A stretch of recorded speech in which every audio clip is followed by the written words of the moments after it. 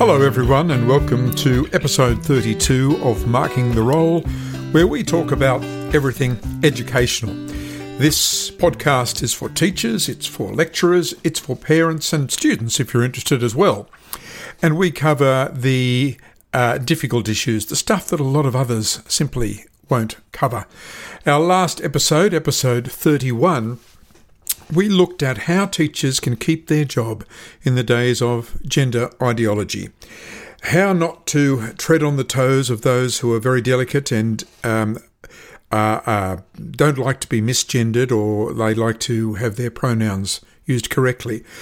But one of the big pieces of feedback that we had was that schools didn't know that it was quite legal and within the Discrimination Act to differentiate students once they got over 12. So if a trans student is insisting they play in the girls' netball team and they're 13 years old, then they can be lawfully stopped from playing because of physical advantages or disadvantages. So no matter what you're told in so-called guidelines, it is quite legal and within the Discrimination Act to differentiate once the child gets to 12. And if any trans student insists on playing in girls' sports after 12, no, they can't. Which brings me to what we'll be doing in the next episode, not this one, episode 33. We'll be looking at resisting gender education in Australia. And this is for parents. Now, we've looked at it for teachers in the last episode, 31, but this is really for parents.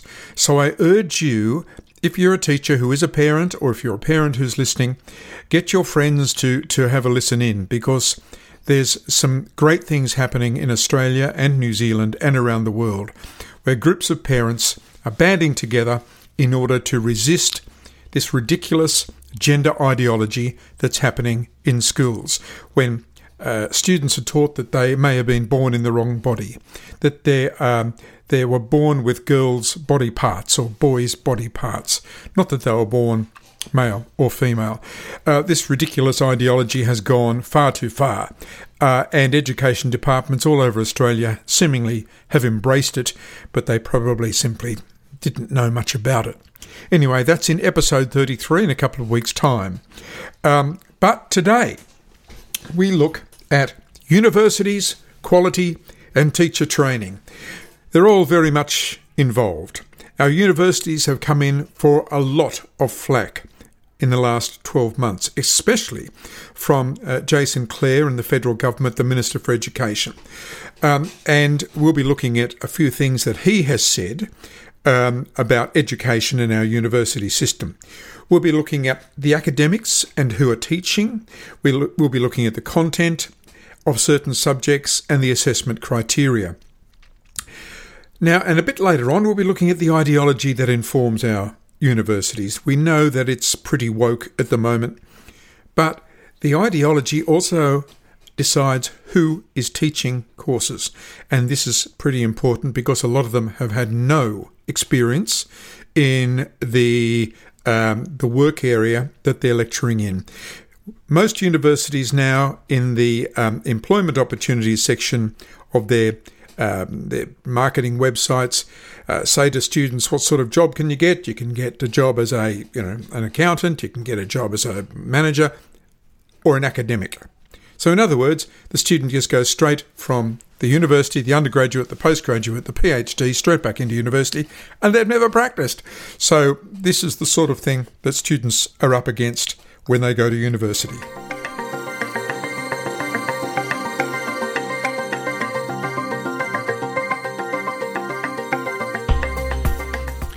Now, I have over 20 years' experience in the university sector as a lecturer, and I've fairly recently left it because I could not stand the approach to assessment from academia. Students are no longer rated a lot of the time. It's simply a pass-fail basis, so they don't get to show their merit. So students that work really, really hard don't get a high distinction, or a distinction is pass-fail a lot of the time. Students are excused from doing the best work that they can in assignments assignments if they're feeling unwell, if they have a good reason that they didn't achieve in this particular subject. It was just demeaning, I think, not just for the lecturers, but for the students who tried really, really hard and did their best. I thought I'd start off with a comment from Dr. Bella Abrera. She's the author of a research paper called De-Educating Australia, and this is courtesy of Sky News. There used to be places where you'd go to learn things, to pass on knowledge, to learn about life and culture and society. Now all there is this one totally claustrophobic orthodoxy that everyone has to buy into. There is no freedom of speech, there's no debate, there's nothing. This is pure discrimination.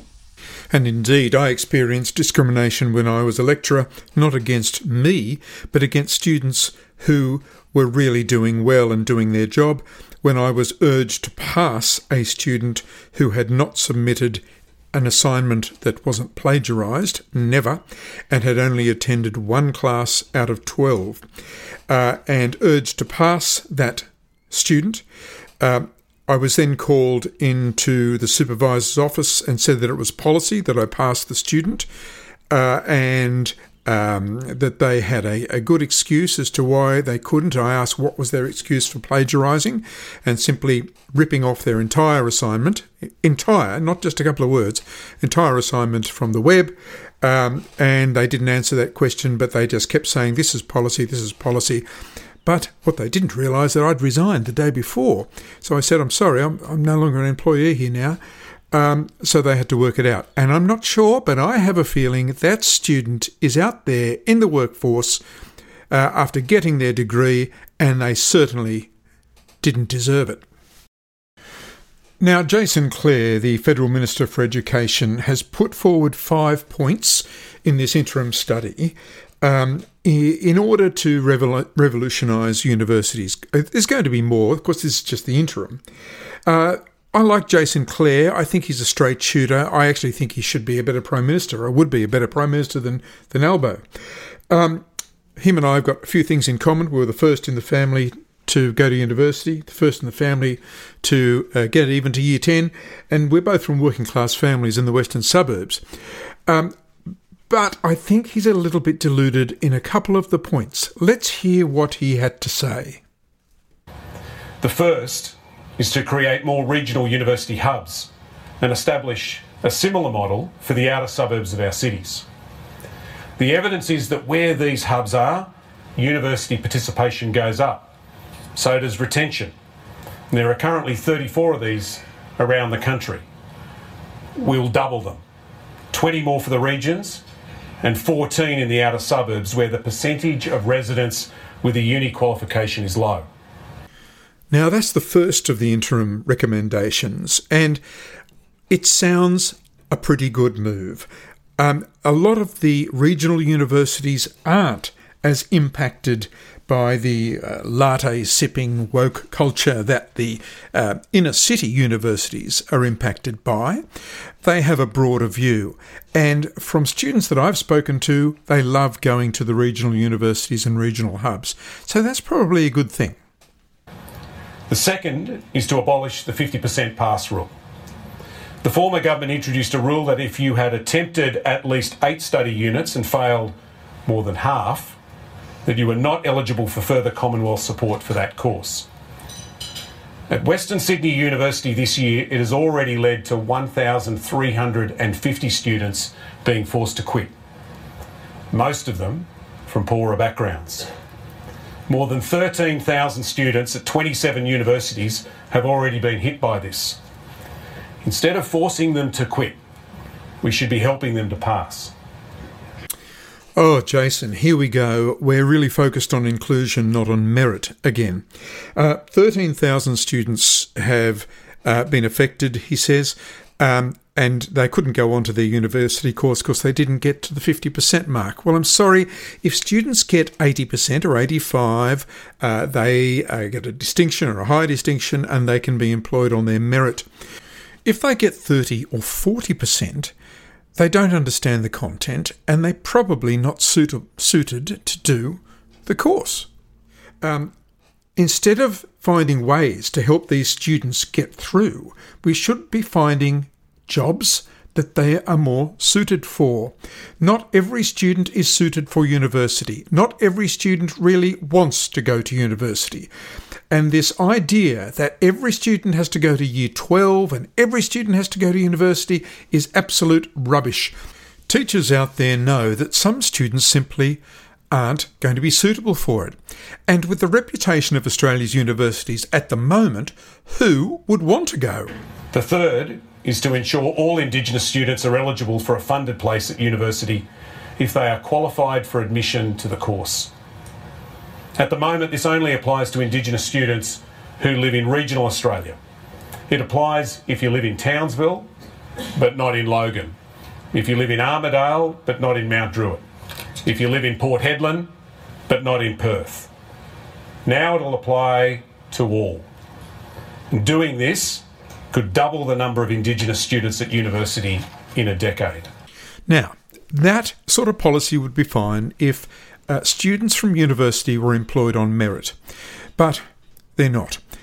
Students from university are employed under diversity recruitment practices, where it's not necessarily what you've done and how good you are, but it's who you are. I worry that if the 50% pass rate is dumped and we've got a massive number of Indigenous students who are continuing on university when getting less than 50% gradings in their subjects, and they'll be employed on diversity recruitment practices, what is going to happen to excellence in the workforce in Australian society? The fourth is to extend the Higher Education Contribution Guarantee for another 2 years to provide funding certainty to universities as the Accord process rolls out.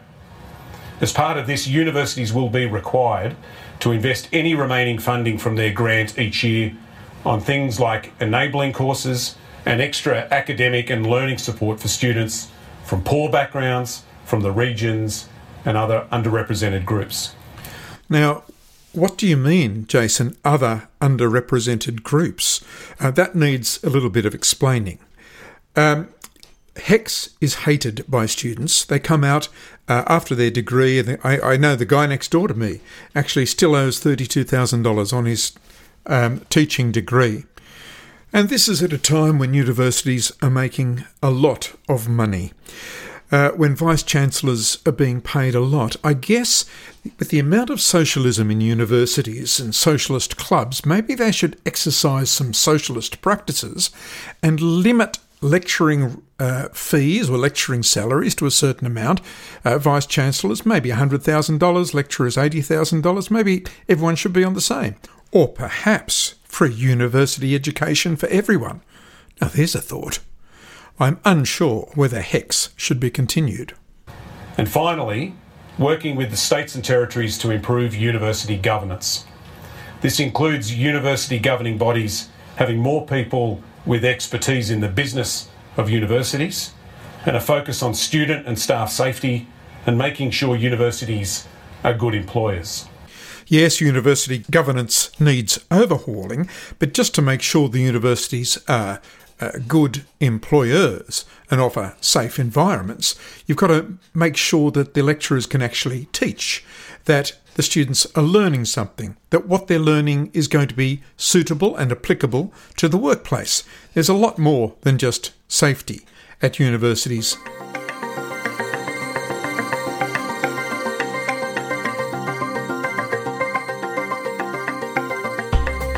Now, there's one researcher, Glenn Fahey from the Centre for Independent Studies, has a different view to Claire about the sub 50% rule and thinks there should be certainly a more stringent evaluation, especially of teachers. His most recent publication is called Failing to Teach the Teacher, an analysis of mathematics initial teacher education. And I'll be talking to him in season 7, but these are his words, and I've put them into an AI voice, of what he says about more stringent assessment at the end of every course, especially teacher education. It's one thing to change teaching degree course content, but to guarantee that translates to improved practice, Teachers should be examined on the content of their degrees, the science of learning and how children's brains learn. Ultimately, the goal of teacher training is that graduates are ready for the classroom. But we don't assess this in a consistent and reliable way. And shouldn't all university courses have more stringent evaluation at the end? Not just teacher education. The problem is that when you don't have levels of achievement, therefore it's harder to employ on merit, isn't it? It leaves you to fall back on diversity recruitment practice and what a person is, not what they can do. So if you don't have a record of what you can do, then diversity will trump. That is one of the worries behind only evaluating students on a pass-fail basis. So what exactly are students at university being taught? Not just in teaching, but in many of the degrees. Well, here's a subject 54002 from the University of Technology, Sydney. The subject's called Communicating Difference. Teachers can do it in their second or third year. Journalists can do it, and there's probably more subject areas or course areas that can do it. Have a listen to this. This subject brings together a range of disciplines within communications to examine cultural difference, social identity, frameworks for promoting diversity, and contemporary community formation. In particular, case studies from contemporary Australian society are used to explore themes of racialisation, multiculturalism, gender, sexuality, and class-based inequalities, with a particular focus on Indigenous Australian and settler colonial identities. Now, some of that may seem okay, but there's other aspects that just have that familiar smell of activism. Case studies are drawn from a variety of cultural sites that engage with diversity and difference, from popular culture, such as film and television, to institutional diversity policies, and social activism. Oh, there it is. It had to be there somewhere. So students taking this subject, and that comes into the teaching degree, journalism degree, no doubt other degrees, are being indoctrinated on how to be an activist in Western society. Very interesting. This includes an opportunity to examine Sydney-based initiatives that seek to address marginalisation, promote activism, encourage community participation, or extract commercial value from diversity. The subject also familiarises students with relevant theories and concepts, critical media studies, critical race and feminist theory, cultural geography, critical diversity studies, and organisational studies. And there we go, activism again, and critical race theory, and no doubt gender theory. The Department of Education states clearly that critical race theory is not being taught in schools, but teachers going on to teach in schools, doing teacher training, are being taught about this. That is a concern. And here's another subject outline from Macquarie University, ETST 3000 from Macquarie Uni. It requires students to analyse how they will teach about cultures in K6 classrooms, including Aboriginal and Torres Strait Islander histories and cultures, and Australia's engagement with Asia, without perpetuating the current stereotypes and generalisations. Now that's a teacher training subject, and perhaps he actually means not perpetuating current facts, because if you look at the New South Wales draft history document, and I'll look at the K6 document first, and I did a keyword analysis of that document. Aboriginal or Indigenous is mentioned 159 times. English, twice. Captain Phillip, 3 times. Captain Cook, 1 time. And gender, 1 time. I don't quite know what that has to do with history, but gender 1 time. Now, if I look at the year 7 to 10 draft syllabus for history for New South Wales, Aboriginal or Indigenous is 140 times, gender 4 times, English 1 time, Irish 1 time, Captain Phillip 0, Cook 0. So you can see what sort of angle history is taking in Australian schools.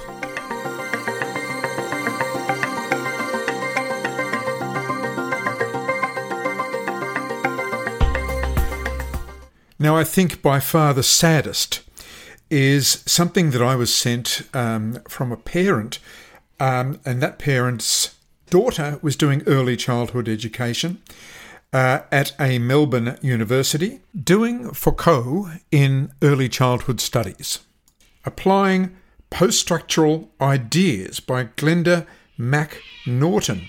And in the introduction was entitled Beyond Quality Towards Activism. So this is an early childhood book, and it explains the work of Michel Foucault, a French philosopher who was big in the 1970s and 80s.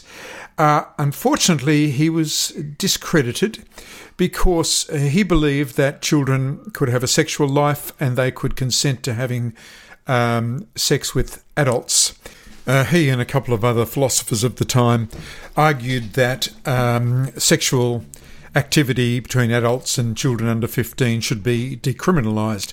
Now, there was also some talk of him being involved in the 1960s with some abuse of children in Tunisia, but that was not proved before his death, where he died of AIDS in 1984 on the 26th of June. Now, Foucault is a polarising philosopher, and his views on childhood sexuality certainly made him so. And if he wants to be discussed in philosophy courses, great. But the fact that it's a textbook in early childhood education in one university in Melbourne, probably in many, many throughout the country, is a real problem.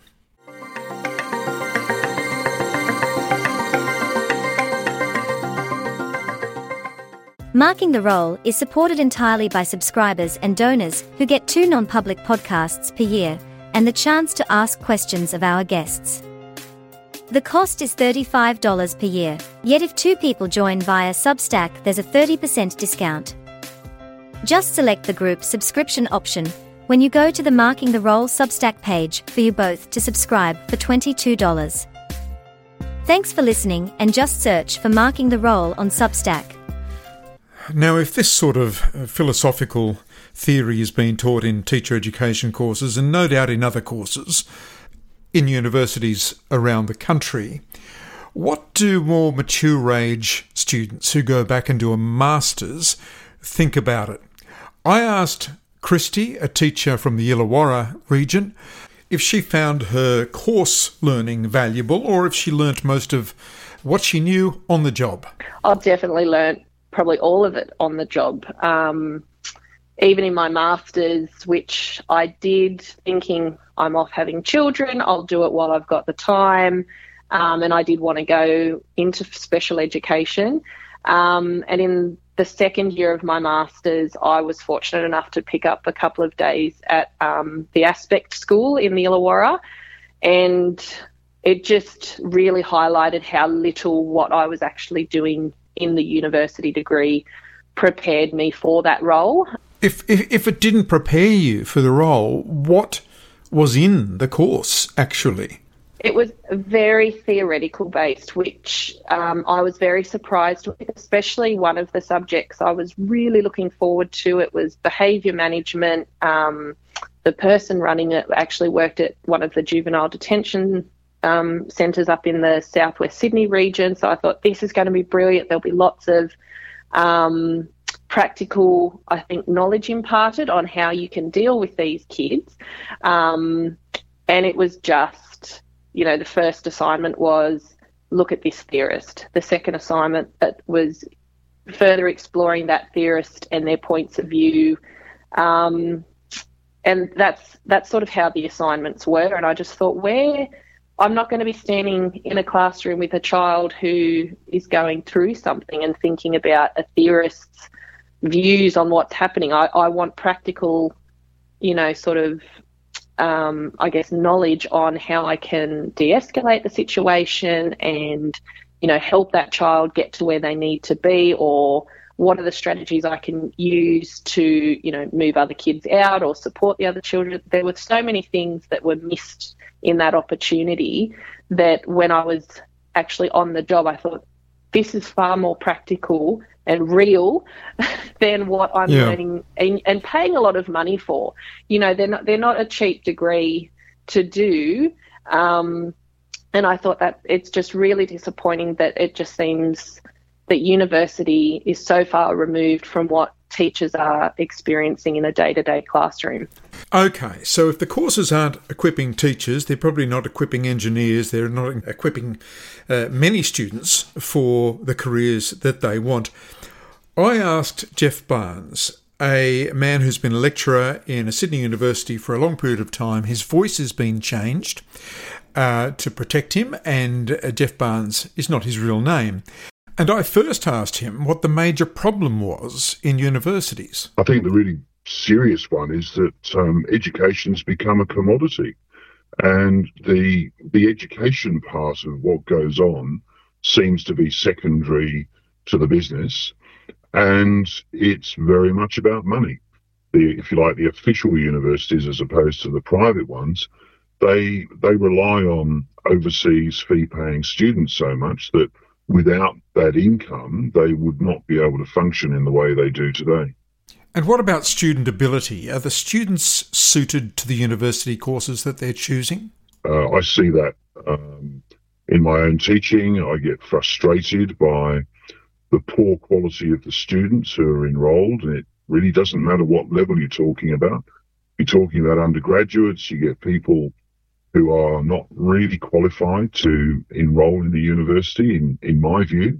And then as you go further up the line, right through to the MBA level, there are MBAs that are provided through the private universities and through the public universities that rely so much on these overseas fee-paying students that they will accept people who often are not proficient enough in English. They have done... Allegedly, they've done a degree which qualifies them to do it, but you wonder what and how they've done because they have no ability to do anything academic at all. So, yeah, the standards have really gone down. Okay, so if the students aren't capable, is the content being reduced or tailored to suit them? This is an insidious sort of growth area. So I have been teaching a particular subject at postgraduate MBA level, and I've found that the course material I'm teaching at that MBA level is the same as the material I was teaching at undergraduate level, the actual standard, and in some cases less in terms of theory and applying theory. The standard has dropped. So are you seeing that there's too many going into higher education, where that perhaps they'd be better off going into a TAFE course or doing an apprenticeship, something like that, because they're just not suited? But if you enrol in higher education, at any level, higher education, then you've done so theoretically with the knowledge that you are going to be tested as a human being to learn and understand, analyse, and then project new ideas through that study. If you're incapable of doing that, you're not suitable for a university environment. Now, I finally asked Jeff Barnes about the state of lecturing. And this is not going to sit well with some of the lecturers that are listening.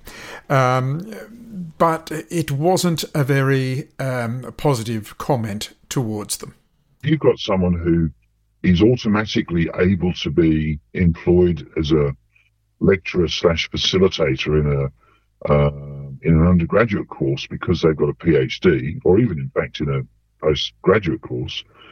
They don't necessarily have the skills to impart any knowledge at all, and quite a few of them they couldn't teach a dog to sit up, basically.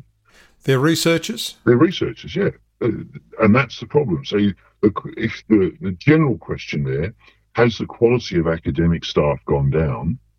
Yes, it has, in terms of actually being able to impart knowledge and encourage learning among students. Okay, so it seems like the wonderful days of higher education where you had lecturers and even tutors who inspired you to do your very, very best in your study, those days have gone. That was Jeff Barnes, not his real name. That's not really how he sounds.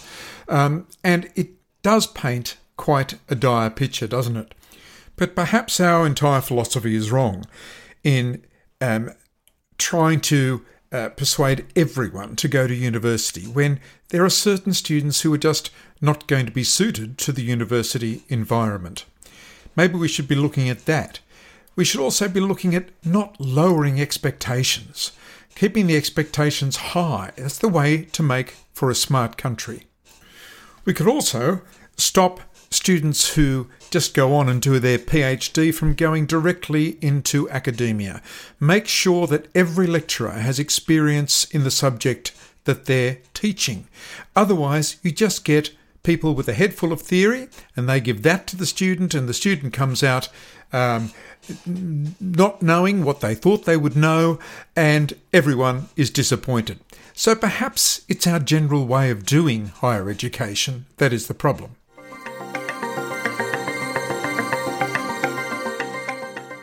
Now, episode 33 in a couple of weeks, going to be the last one for this term, looks at something very different.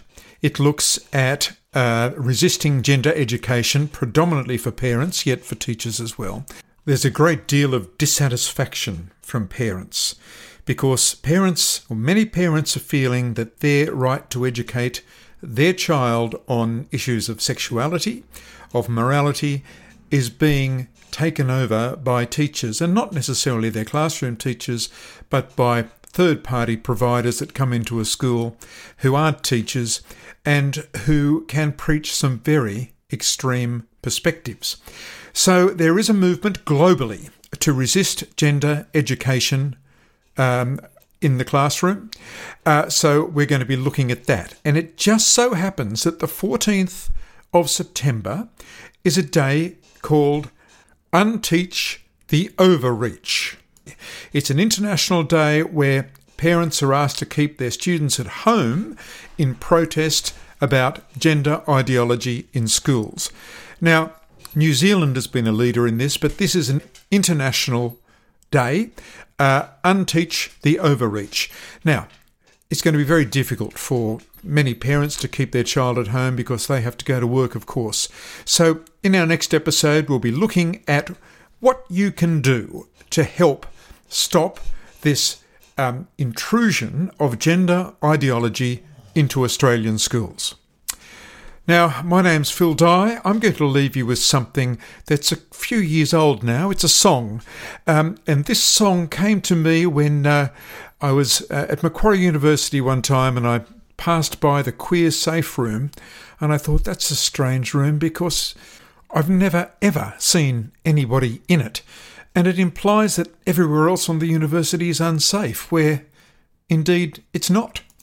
And I guess some people will be upset about this song, so I better give a trigger warning. See you in 2 weeks. I'm woke, I'm a wokey bloke. I'm a wacky wokey, never jokey, safe space kind of bloke. I take offence at anything not equal and correct. I'm a wokey, righteous, hokey, wokey kind of bloke. I go to university, I am so very smart. Identify as a dog, to pass my tests I bark. I'm outraged every minute, and I love diversity, but I'll cancel any person who does not agree with me. I'm a wokey bloke. I'm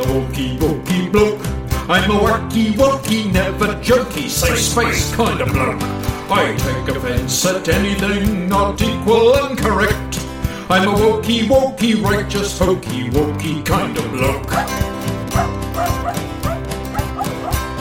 I've had a pretty easy life, I've often broken rules. I'm guilty of white privilege, I went to the best schools. I go to all the protests, some I don't know what they're for, as long as J.K. Rowling and the boomers are no more.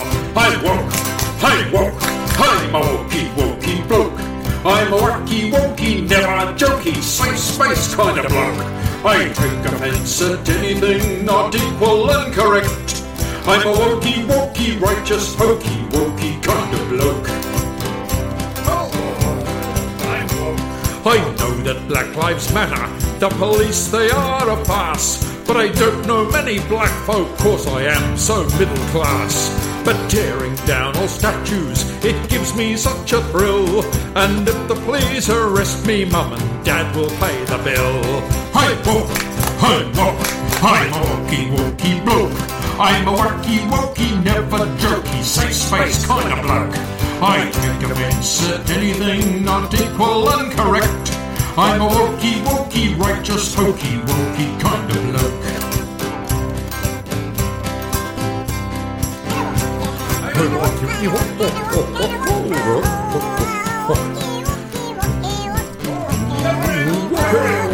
wokey. Very, very wokey.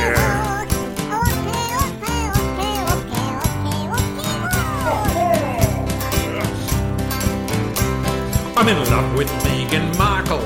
I think that she loves me. The truth is not important, cause I feel so intensely. I'm feminist, transpositive, I'd like to be called Sue. And if you don't agree with me, I'll have to cancel you.